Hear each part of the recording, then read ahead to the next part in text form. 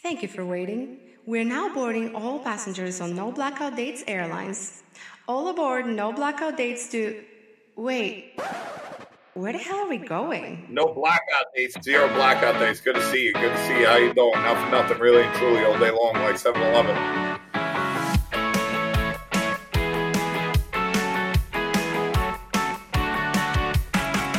I'm a notoriously fast and sloppy eater, and it's just something that I am too stupid to correct. The locals in Southeast Asia are eating KFC. No wonder people hate tourists. You're just like 40 of them in a herd going down the street with some idiots spewing out, guide facts, which are usually 50% incorrect.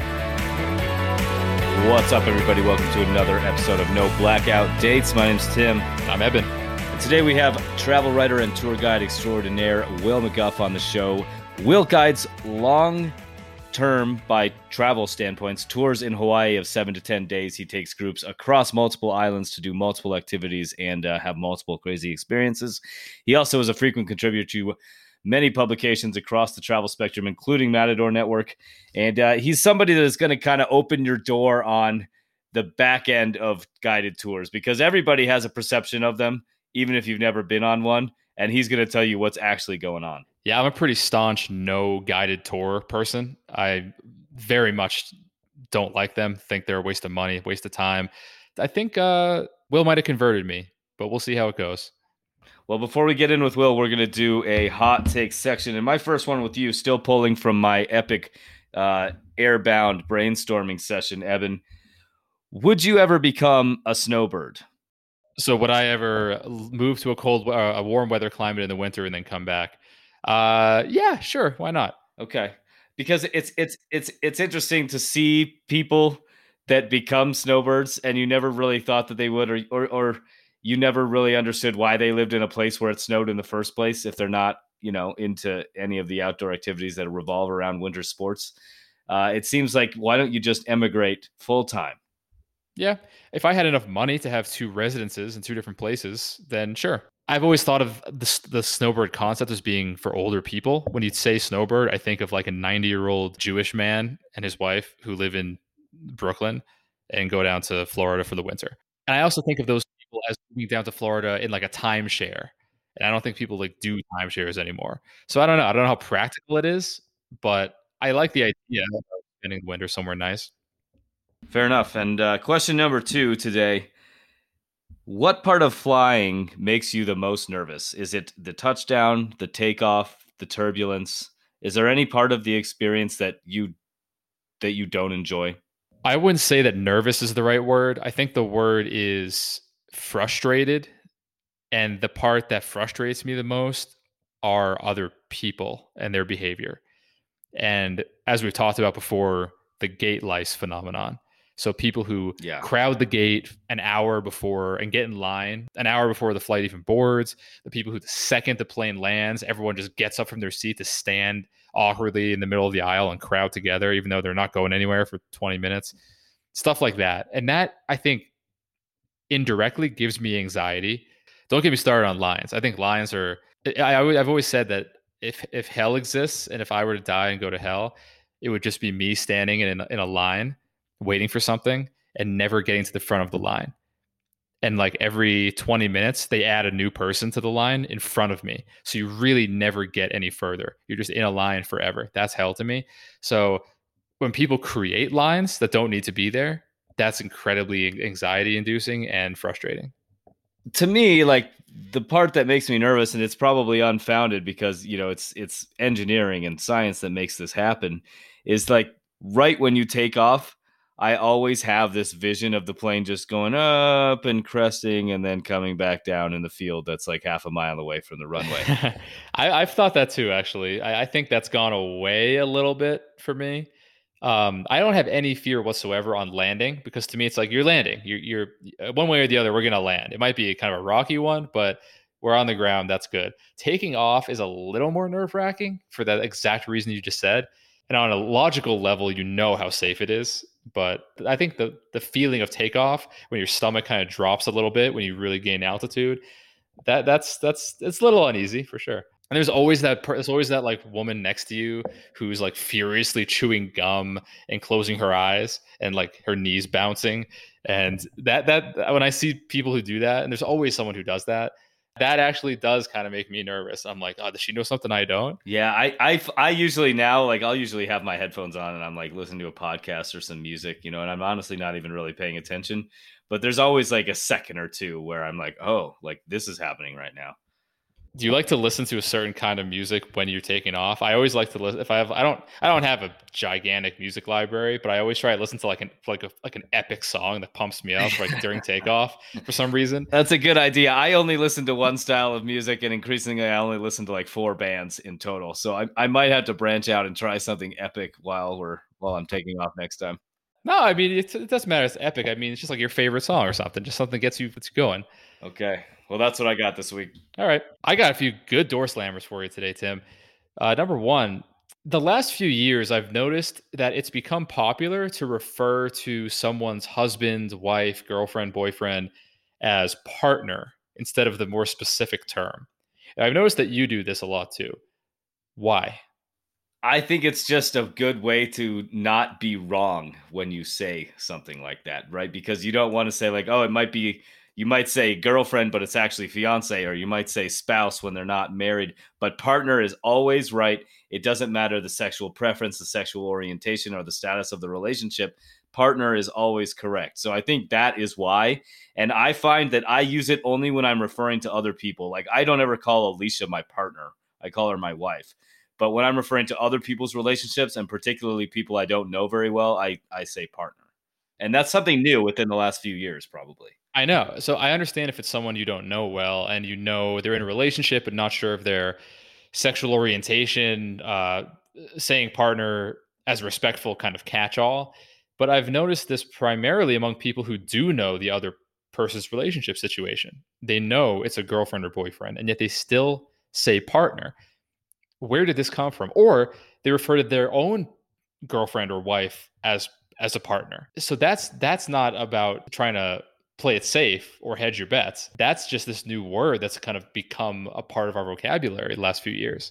Yeah, I don't know exactly when that started. I remember when I first started noticing it, which was I remember looking at a friend's bio on his company website where he worked, and this was probably 4 years ago or so, and it noted in his bio that he had traveled the world with his partner. And I know him. He's one of my best friends, and I was also quite good friends with his girlfriend at the time. They're no longer together, but it was interesting to me that he chose to use the word partner in written form. And that's when I first started paying attention to people using the term partner more often. Yeah. No. Yeah, my assumption is that it's a catch-all. You don't know what someone's status is. If they're dating a woman, but you think they're dating a man, you don't want to offend anybody. So that's what I thought it was. But when people started using it, and that's fine, when people started using it to refer to relationships that they knew the status of or to themselves, that's when I was like, hold on here. This is a little different. And this is actually like this trend that I really didn't understand and didn't know was so deeply rooted in our vernacular. But all right, next question. We've talked about this a little bit before, but do you consider yourself a slow eater or a fast eater? And do other people consider you one or the other? Anybody that knows me well would laugh to hear you say that. I'm a notoriously fast and sloppy eater, and it's something I've struggled with my entire life. And my mother and every person I've ever dated have constantly hounded me on that. And it's just something that I am too stupid to correct, I guess. Well, we're here to support you. We're going to launch a GoFundMe for FED, fast eaters disorder. Just people that just love food, just can't get enough of it. Because I'm the same way. I don't know about sloppy, but I get so much shit from people, especially when I travel with them, that I finish my food before the other person is even done with like 2 bites.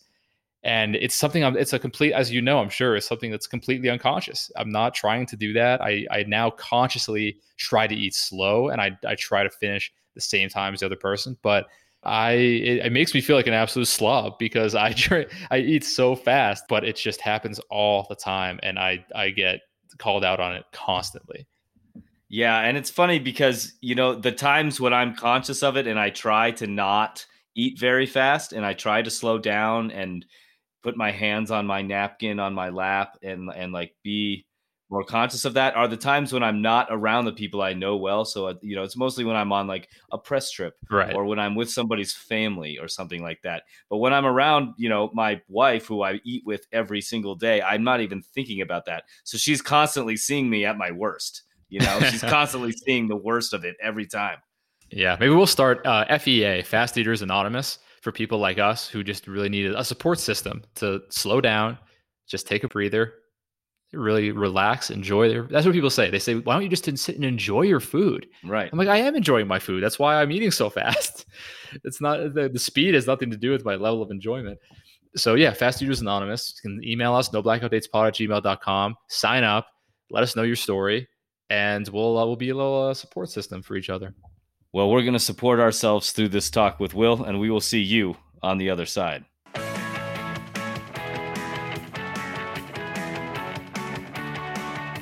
We're here with Will McGuff, who is a travel writer for outlets such as Matador and Forbes, as well as a tour guide in Hawaii, and we're going to get quite into that on this episode. But the first thing I want to know, Will, is that our story of meeting and becoming friends is pretty unique to our industry, I would think. It's not going to happen all the time. So I want to know, I'll break down the story first. Okay, so we met. We are currently neighbors. When we met, we did not know this. We met in the Vancouver airport while waiting to board a flight to Smithers while we were both on the same press trip. Neither of us having any knowledge that another person who had just bought a house in Palisade was going to be on that trip. What were your first thoughts when you found out that that was the case?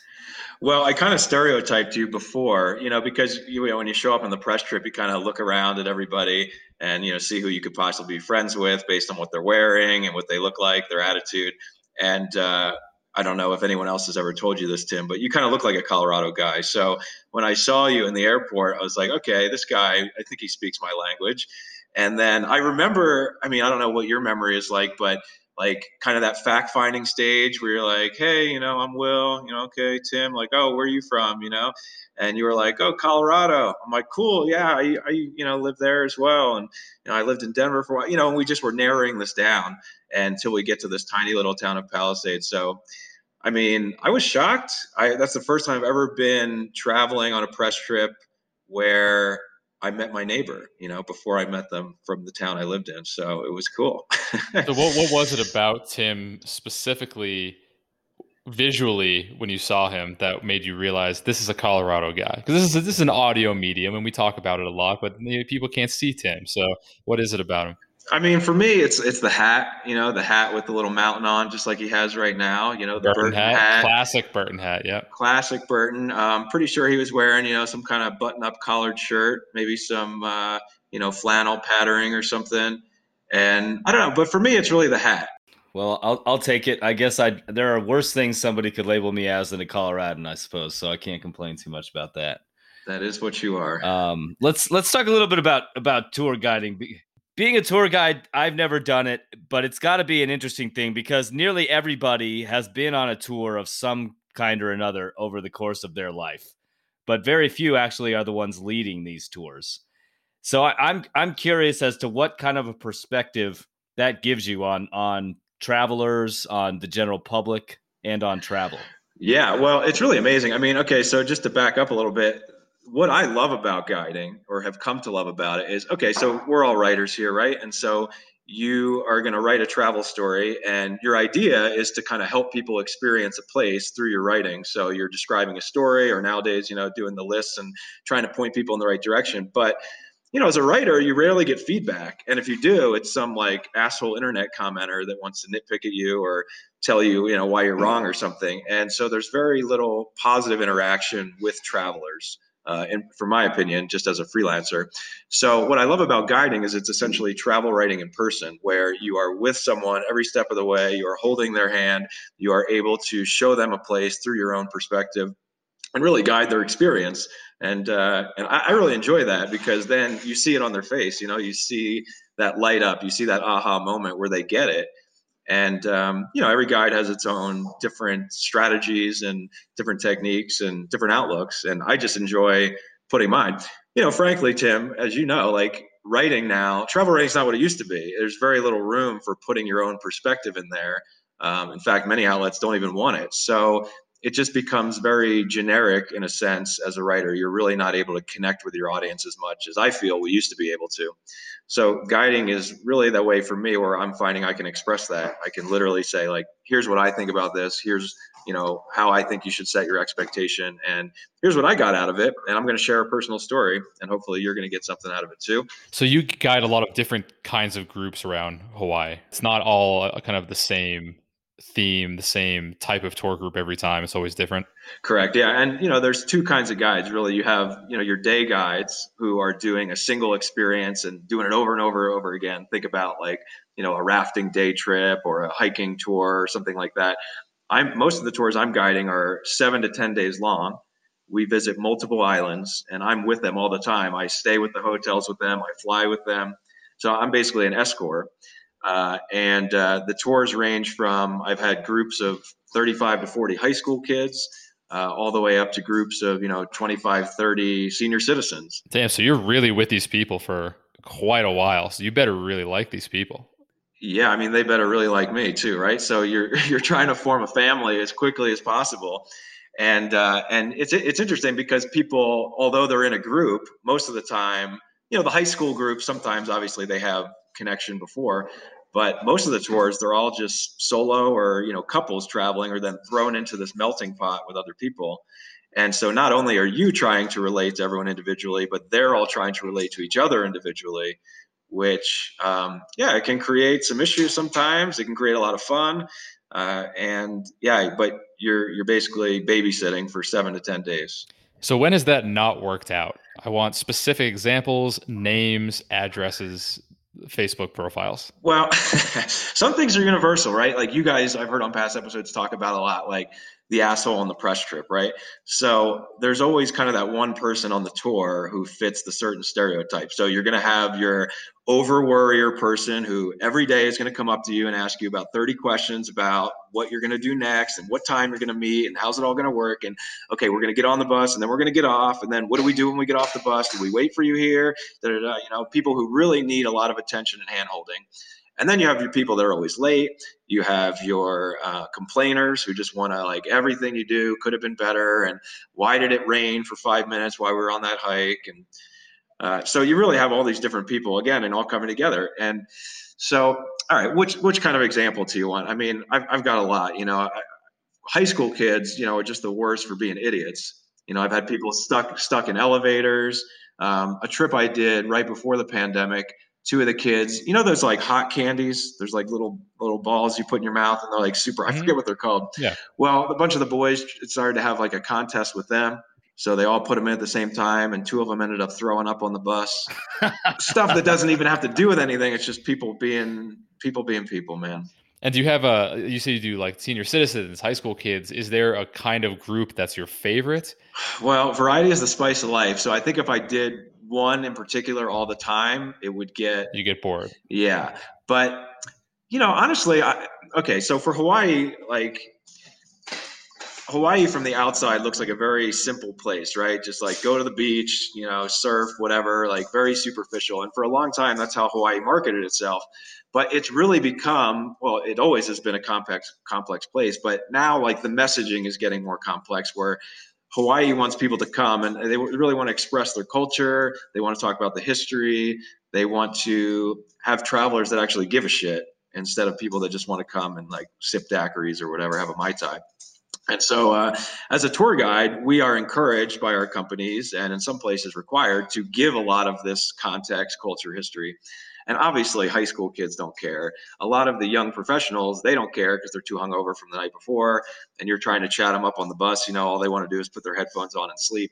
So I kind of actually like the older generations because they care. They come and they want to know stuff. They're here to learn. Some of the tours are actually quite interesting. We do we'll pair experiences with classroom work. So we'll have a volcanologist come in, give a 2-hour lecture. And then we go out and hike the volcano with that volcanologist. So you get kind of the dual perspective. So I enjoy that because, then they care what I have to say. There's nothing worse than being a guide. I mean, at least as a writer, when you write someone no one cares, then you don't see that, right? So I guess that's a positive. But as a guide, when you have a lot to say and nobody cares, it's pretty obvious. Like people are talking over you on the bus. People are just like kind of spacing out, walking away from you. And you're like, cool, well, I'm putting myself into this and nobody cares. It's kind of like being a stand-up comedian and dropping the punchline and just silence. I've had that happen on the bus. I always say, what's worse, guide jokes or dad jokes? Because guide jokes are just notorious for being really stupid and petty and having nothing to do with anything. And but you throw them in, and you just have that silent bus where nobody says anything. Do you do that walking backwards thing? We've talked about this before. Do you do like when you're doing a tie, you walk backwards and then you're like, hey guys, let me know if I'm about to fall into a ravine or something because it's up to you. I don't know. Like, do you do that? I have, especially in the beginning, when you're trying to like hoard the group together. But one of my biggest guiding strategies now is to try and not do that stuff, because I think like as much as I'm going to sound like a hypocrite because I do work in the industry and I do these like big group tours. Like one of the things I hate so much about it as a traveler, because I don't know, I consider myself a traveler and somebody that likes to just blend in and, immerse in a destination. But that's kind of hard when you got 30 people and you roll up on like basically a double decker tour bus, right? And you pull into this little nature area and like 40 people spill off, right? So you're not really blending in any of the time. So when we are walking through a place, I really try not to do the typical tour guide, walk backwards, hold up a sign like, okay, guys, follow me. I try and make it as natural as possible. And if I am going to talk, stop, gather everybody, because, you're really kind of a nuisance to people. It's like, no wonder people hate tourists. You're just like 40 of them in a herd going down the street with some idiot spewing out, guide facts, which are usually 50% incorrect. Do you do the counting off people on the bus to make sure you didn't lose anyone? Like every time they get on the bus, like count off 1 through 40? I do. Have you ever lost anyone? So no, I've never lost anybody where they're gone and I accidentally left them, but I've intentionally left people behind, which is kind of even worse. We like a lot of the tour companies, believe it or not, they have a no wait policy because like some people are just, always late and they'll show up 10, 15 minutes late. And this is a tour that everyone paid for individually. So, you can't just hold the bus every time for a single person. So, you give them like the first day, the courtesy, but then when they're late, you got to let them know. It's like, hey, we don't wait. And they think you're kidding, but then, they roll down 5-10 minutes late and the bus is gone. And then they have to pay like $60 to take a taxi or to catch up with you. And that pisses people off, obviously. And which sucks because you're like working for tips and stuff. So you're not making any friends by doing that. Do you feel like, as somebody who's been on a lot of these tours or led a lot of these tours, do you feel that tours are an immersive way to see a place like Hawaii? Or is it more productive to kind of be an individual traveler and just do what you're interested in? What are your thoughts there? And don't be swayed at all by your own personal bias. I mean, honestly, no. I mean, if for me as a traveler, like I would probably never go on a tour like the ones I run. It's not to say there's not value in them, but for me, like someone who just wants to fly a little bit under the radar and, not necessarily be tied to a group of 30 people all the time, I personally wouldn't do it. I think there's value. Most of the people that come on the tour are sort of, in the younger age groups, they're pretty fresh and green, rookie. Like one girl I just had on my tour, it was the first time she'd ever been on a plane in her life. So in that sense, for her, it gives her a lot of security, and knowing that someone's going to be, kind of with her every day. There's a program, but also some free time. So I think there's some value and security in that. I mean, I definitely think there's value in the guide, in my knowledge and my expertise and, can tell people about the destination, point them in the right direction. But I think you can get that in a different way. I mean, you can go as a traveler and just kind of meet someone at the bar who's a local and they can kind of give you some insight. But the idea of like a 7 to 10 day tour, I mean, what do you guys think? Have you ever been on a tour that big where you're with, more than 15 people? Not for like 10 days. I have not been on a 10-day tour before. I guess I did when I was in 8th grade. I went to Washington, D.C. on a tour like that, actually, but that was the only time. I find this whole topic really interesting. I did a point counterpoint article recently with another coworker, me arguing against guided tours and the other coworker arguing for them. And my main argument always seemed to come back to cost effectiveness. because it always seems like these guided tours, if they say it's 7 days, it costs like 3 times more money to have someone show you around an island that you could easily, given today's accessibility of information and convenience of transport, just do it yourself or with a group of your own friends. You have a lot more freedom that way. You have a lot more flexibility. You don't have to run the risk of being in a big group with people you don't like for 7 days. So that's kind of my argument. I did one big group tour in Israel. It was like 30 people. And there was like 3 people I liked. I hung out with them the whole time. And you get herded like sheep onto this bus, and you got to count off every time. That's a 1 through 30.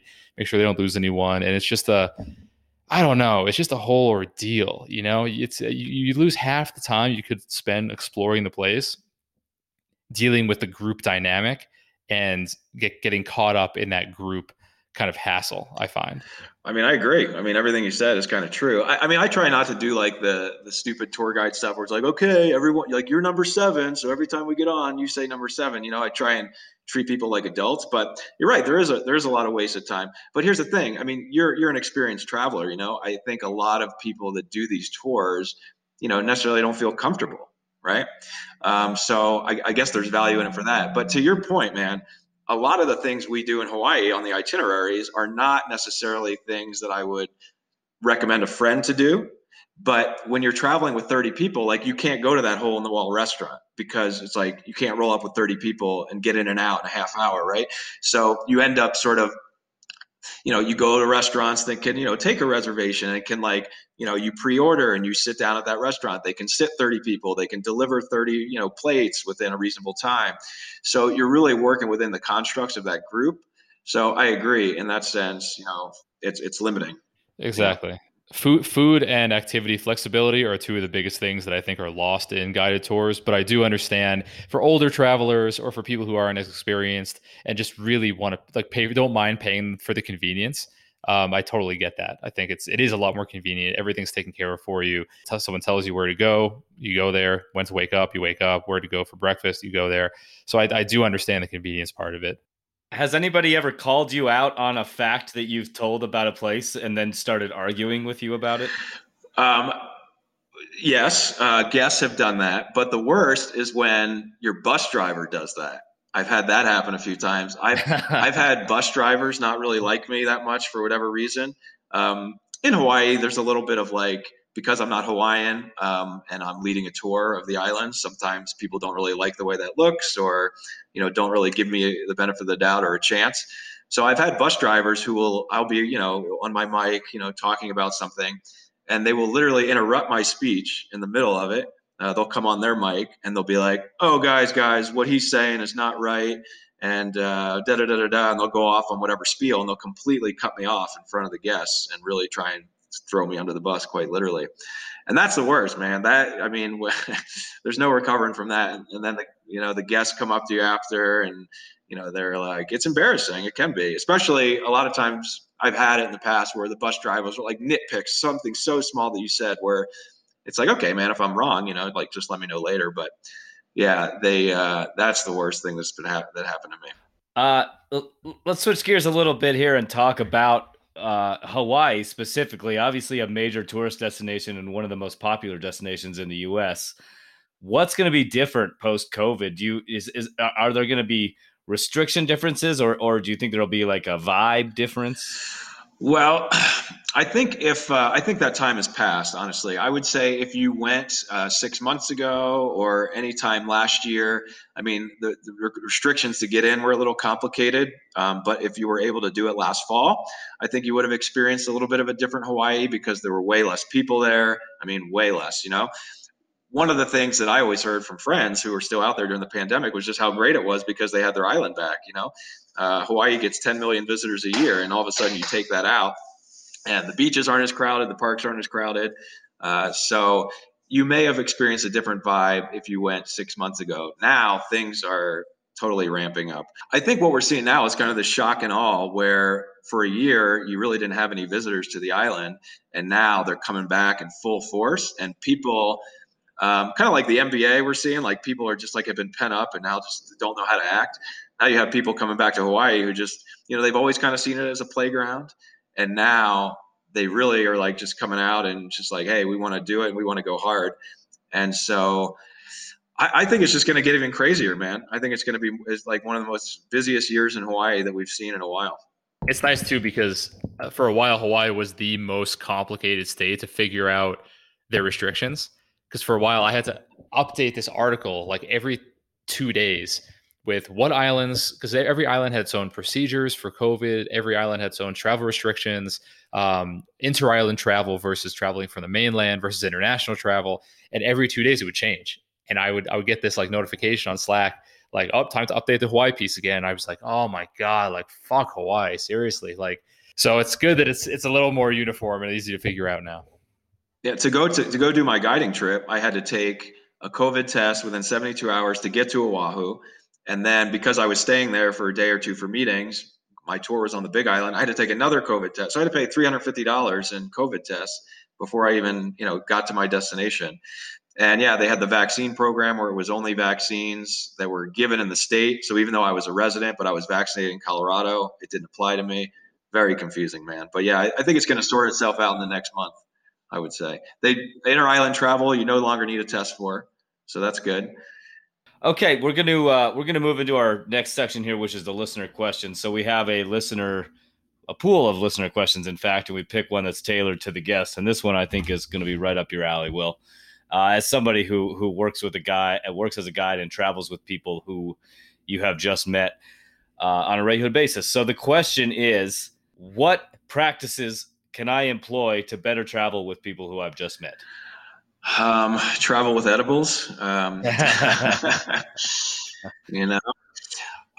mean, for me, like traveling is, I like people, right? So I'm always like interested in their story. So my strategy is always just like ask people questions. I put on my journalist hat. I'm like, okay, like I'm with this person. So we got to dig until we find something we have in common. So just ask people questions. What do they want to do?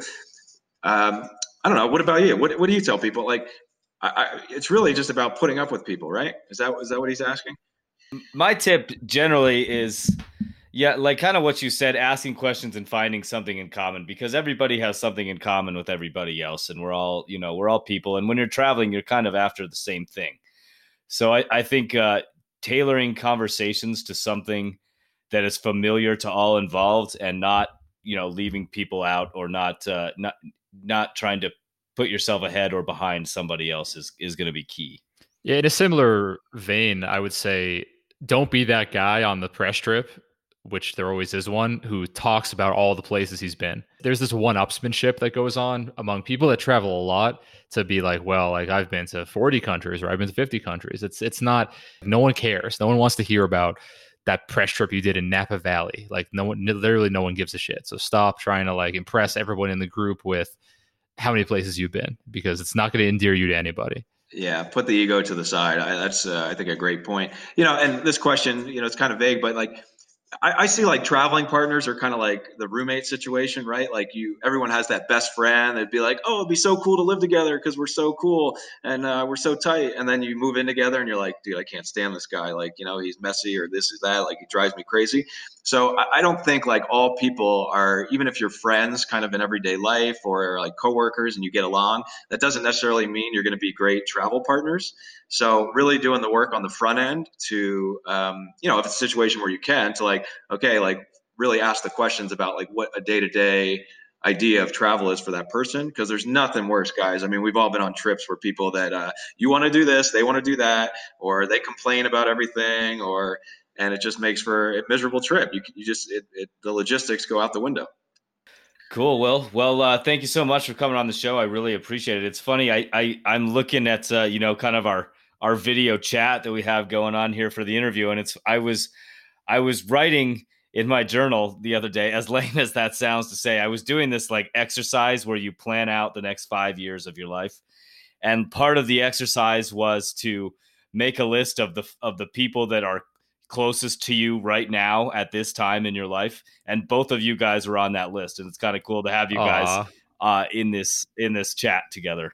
Oh, heck yeah. I mean, if I can, I just have one little bone to pick with Evan. Because, I've heard on some of your past shows, like some of your traveling, things you like to do and where you like to eat.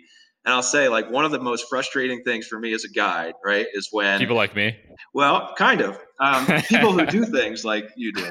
So you spend all this time really like, okay, guys, we're in Hawaii, you know, like here's like the cool things to do. And here, like, let me share with you all about this like great food culture we have here, you know, like the poke and the Kalua pork and the lau lau. And it's so great. And here's the restaurants that do it the best. And oh, yeah, when you have your night free, go to this little mom and pop place. And then they're like, great, cool. And then I wake up the next morning and I see them at breakfast. I'm like, hey, how was that restaurant? They're like, actually, we ended up going to Jack in the Box, you know, and nothing drives me crazy. I'm like, what? Like, why are you here in Hawaii if you're going to eat at Jack in the Box or McDonald's? People love to go to McDonald's. You know, they're like, oh, I got the Spam, whatever, McBiscuit. I'm like, oh, great, dude. You really you experienced it. And so I hear you're a big fast food guy when traveling. So I've just never been sold on it. So I got to hear what you got to say. Yeah. So I guess all I have to say on this is I wouldn't say I'm a big fast food guy when traveling. I'm not going to not eat what I want to eat just to satisfy this idea that there's this unwritten rule of travel that I can't eat certain foods when you're abroad. So if I was traveling to Hawaii, would I seek out a McDonald's or a KFC? Absolutely not. But do I think it's kind of interesting to go to McDonald's and have the Spam McDouble because that's a Hawaii thing? That to me is kind of a cultural experience. Yeah, but would you really call that a cultural experience? Like, can you get anywhere else in the country? It's a manufactured cultural experience. Exactly. It's a manufactured cultural experience. But honestly, a lot of experiences are manufactured in travel. Let's be honest. Like I took a group ziplining the other day. And I actually told my office, I was like, I'm kind of against this because like we could do zip lining anywhere. You could go zip lining in Colorado. I mean, yeah, the scenery is different, but you're not really experiencing anything. You know, it's an amusement park, right? But you can't get a Spam McDouble in Colorado. I guess you're right, man. You got a point there. So you're saying that your time is better spent in Hawaii getting a Spam McDouble than zip lining because that's more of a cultural experience, more unique to Hawaii, right? Maybe I would agree with you on that. Maybe you do have me there. Yeah, maybe there are some things that are worse, exactly. But I still don't think that's like a great idea necessarily. Right. To clarify, I'm kind of playing devil's advocate, but I mean, to clarify, I do eat like local food when I travel. I just I don't inconvenience myself the way that some other people might to eat the local food. Oh, I punish myself. Yeah, that's the way. Like we had a woman on last week, Gina, who is a van lifer, and she said she's gotten food poisoning 3 times from street food and continues to eat street food because that's just like she loves like the local food and she loves it. To me, not worth it. If I'm going to Asia, if I'm going to wherever, Africa, and I have a choice between knowing that like my stomach's going to be okay and I'm going to feel healthy for the whole trip and eating KFC or risking that and eating street food, like the local street food, I will eat the KFC every time. Because it's just not the risk reward ratio is not there for me. You always think you know what's best for people, right? So you're like, hey, like you need to try this and you need to do this in order to get the full experience. Like this is something you have to do as a guide, right? Yeah, as a guide, right? Like I would tell you, like, oh, you need to go to this restaurant, and I would be disappointed, you know, if you went to the McDonald's. But part of guiding, guiding is really just a customer service job. So you have to kind of get over your own ego of like, I know what's best and really just kind of focus. So if I like knew that about you, maybe I would send you to McDonald's, like as much as that would break my heart, but I would be like, this is going to give him the experience he wants. Right.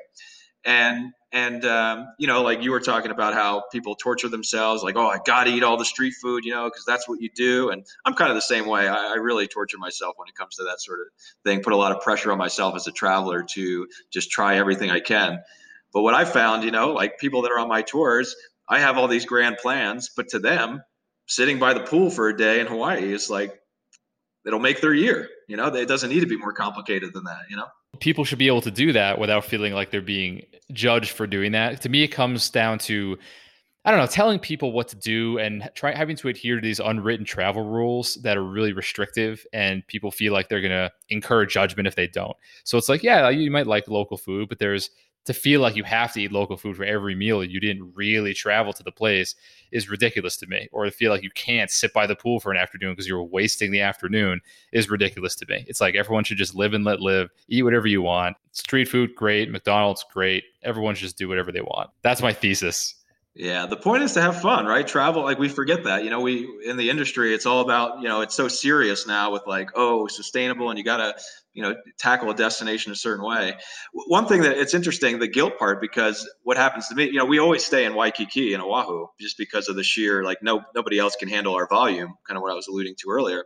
And so then we travel to other parts of the islands, and people on this rural farm, will go for this farm tour, and the guy will be like, oh, where are you guys from and where are you staying? And they'll be like, oh, we're staying in Waikiki.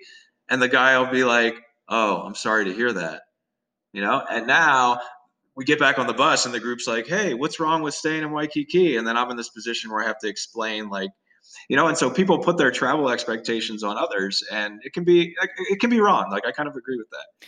Yeah, it is a thing that you have to kind of address the more you travel, whether or not you're going to succumb to the pressures of travel and to these things, because the entire idea of going somewhere new is to like have a change of perception. And like when you're putting pressure on yourself the whole time to like fulfill this perceived experience that you need to have, you're not really getting that perception. You're getting somebody else's perception. Right. And our whole idea is like, oh, you got to like be a local and blend in. Well, the locals aren't running themselves ragged. They're just like relaxing. They're doing their daily thing. They're not running all over the place. So it's a little bit of a contradiction. The locals are at work, right? Where the locals are. The locals in Southeast Asia are eating KFC. Yeah, that's true. Just so everyone knows. I wrote an entire article about why KFC is so popular in Asia, actually. Why is it? Because it's a cultural phenomenon. Like it signifies often when a KFC opens in a town, in a lot of places around the world, not even Asia in particular, but it's a signifier that your town has like reached a certain level. You've made it. If you have a KFC, you've made it. Like the interview I did for this story was with my buddy John, who lived in rural Western China for a year as an English teacher. And while he was there, a KFC opened in this little village where he was living, and they threw a parade to welcome the KFC to their town. I love that. Amazing. I would have loved it as a traveler to be at that parade. I know. But that's funny, like, because I remember when, like, one of the first times I went to Asia, I was like, in my young traveler mindset, I'm like, I'm going to do whatever the locals do. And so I just kept asking around, and literally everyone was like, I'm like, what do the locals do? And they're like, well, it's like 95 degrees in monsoon season, so everyone likes to go to the mall. Man, I don't want to go to the mall. So yeah, it's funny. We have this perception of countries, and maybe it's just us like idealizing them, or, we imagine like, they're just living their life. They're going to the mall, they're going to the movies, they're chilling, they're working, eating KFC. And so maybe like all travel is just made up, it's just all the image that's sold. Certainly in Hawaii, that's what it is, Yeah, we're all doing the exact same thing. Everyone in the world, no matter where you live, you're all doing you have the exact same routine. Like everyone asks me, living in Hawaii, like, it's like, do you go to the beach every day or surf every day? It's like, no, guys, I'm here with you. It's like I'm working. It's expensive to live here. In Oaxaca, Alicia and I were there for a while, and early on we were walking around Centro and trying to figure out like where is everybody? Where everybody we see are Americans or Europeans, and like then we went to a movie, and the movie theater was packed. Like everybody in Oaxaca apparently goes to the movies on Sundays. That's like the thing to do, So it was like.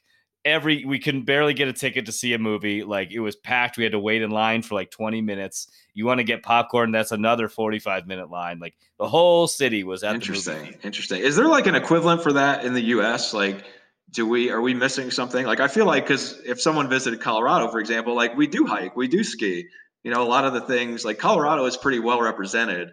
I think Colorado, the stereotype of Colorado is 100% accurate to real life. The American stereotype, someone coming to the U.S. would expect us to all have guns, maybe, to all have pickup trucks. Yeah. I think the U.S. stereotype is Texas. Yeah, cowboys. And the people I've met are like, so, like, do you go shooting a lot? I'm like, no, I've never been shooting. So I think that's what they think we do. Road trips. I think it's road trips. Go to a rodeo. Hey, fun fact. Do you guys know what the number one vacation destination for Hawaiians is? They call it the 9th island, and it's Las Vegas. That's funny. It's the number one travel destination for Hawaiians. And I don't really know why. I've tried to figure it out and asked around. I guess just gambling and just debauchery. But there's like tons of direct flights there, and they literally call it the 9th island. So Hawaiians are really into gambling. Big gamblers. Bunch of degenerates. Oh, just total, I guess just the contrast, Yeah, but it's funny. Yeah, interesting. Cool, Will. Well, thanks for coming on the show, man. I really appreciate it. Cheers, guys. Happy trails.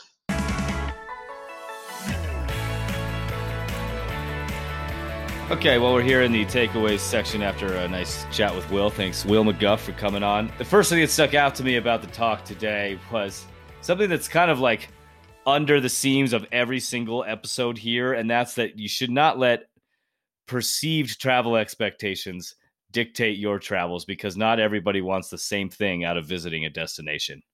Yeah, that's my easily biggest pet peeve with travel. And we've talked about this ad nauseum, but I think it really came out today in a good way.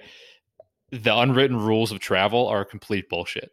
You have to eat this, you have to go here, you have to try this. No one cares. No one cares what you're doing. Just enjoy your trip the way you want to enjoy it. No one's judging you. And if they are, fuck them. Have the vacation that you want to have. That is all that matters. If you want to eat a KFC, eat a KFC. If you want to go to Hawaii and spend the whole day sitting by the pool, sit by the pool. Who cares? It's your trip. It's your money. Do what you want. Right.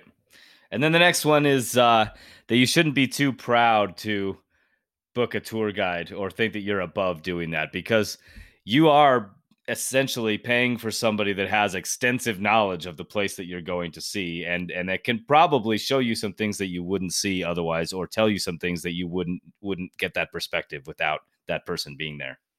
Yeah, and I'm a pretty diehard defender of the idea that it's always better to just travel by yourself, or not by yourself, but with your own friends or whoever, than sign up for a big group tour.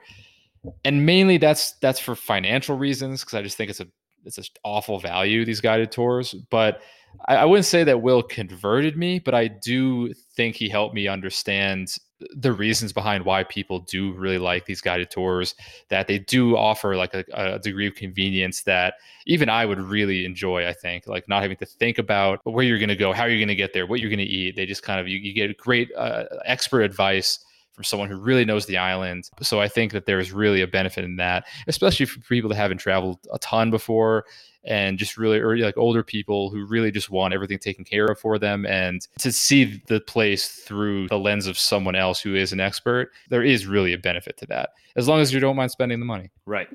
I agree. We'll close it there, but I want to leave the episode with a forward-thinking thought that Will touched on, as to why he really enjoys actually guiding older visitors to Hawaii, because they actually care, and they're actually more interested in the history and the culture around it, rather than just going out or eating or whatever it is. And it's going to be interesting to see, listening to these episodes 20 years from now, if our perspective on this stuff has changed, Evan. Right. At our current stage of life, I don't think either of us are guided tour people, but you're right. I think that easily could change as we get older, and as we kind of want more. We're over the whole, we're going to be independent vagabonds and do it alone, and do these cool trips with all this flexibility and freedom, so we can structure our time the way we want to. It's like, that's great. But I think as you get older, and as you settle down a little, maybe have a family, you come to appreciate the convenience a little bit more. I don't want to get too far ahead of myself, Tim. I don't like, I know that you just revealed to me earlier that you're keeping a journal of what your next 5 years of your life is going to look like. I don't know what the next 3 months of my life is going to look like. So this whole conversation is a little scary for me, but I do think that there's a lot of sense in that. Right. By the way, Tim, what are the next 5 years of your life going to look like? I have no idea. I've learned nothing from my journal. In intricate detail, please. The listeners want to know. I have no idea what it's going to look like. I don't know. I've always been more of a figure it out and network my way into the next step kind of a guy. So I don't really see that changing. But I guess we'll see in 5 years from now, when we're on episode number 272, where I'm at in life. So we'll leave it there, and we'll see you guys next week. But in the meantime, head over to Apple. Let us know your most memorable guided tour experience, even if it was a bad one. And let us know where you think Tim is going to be in 5 years. Yeah. You can also email us at noblackoutdatespod@gmail.com. We'll see you next week.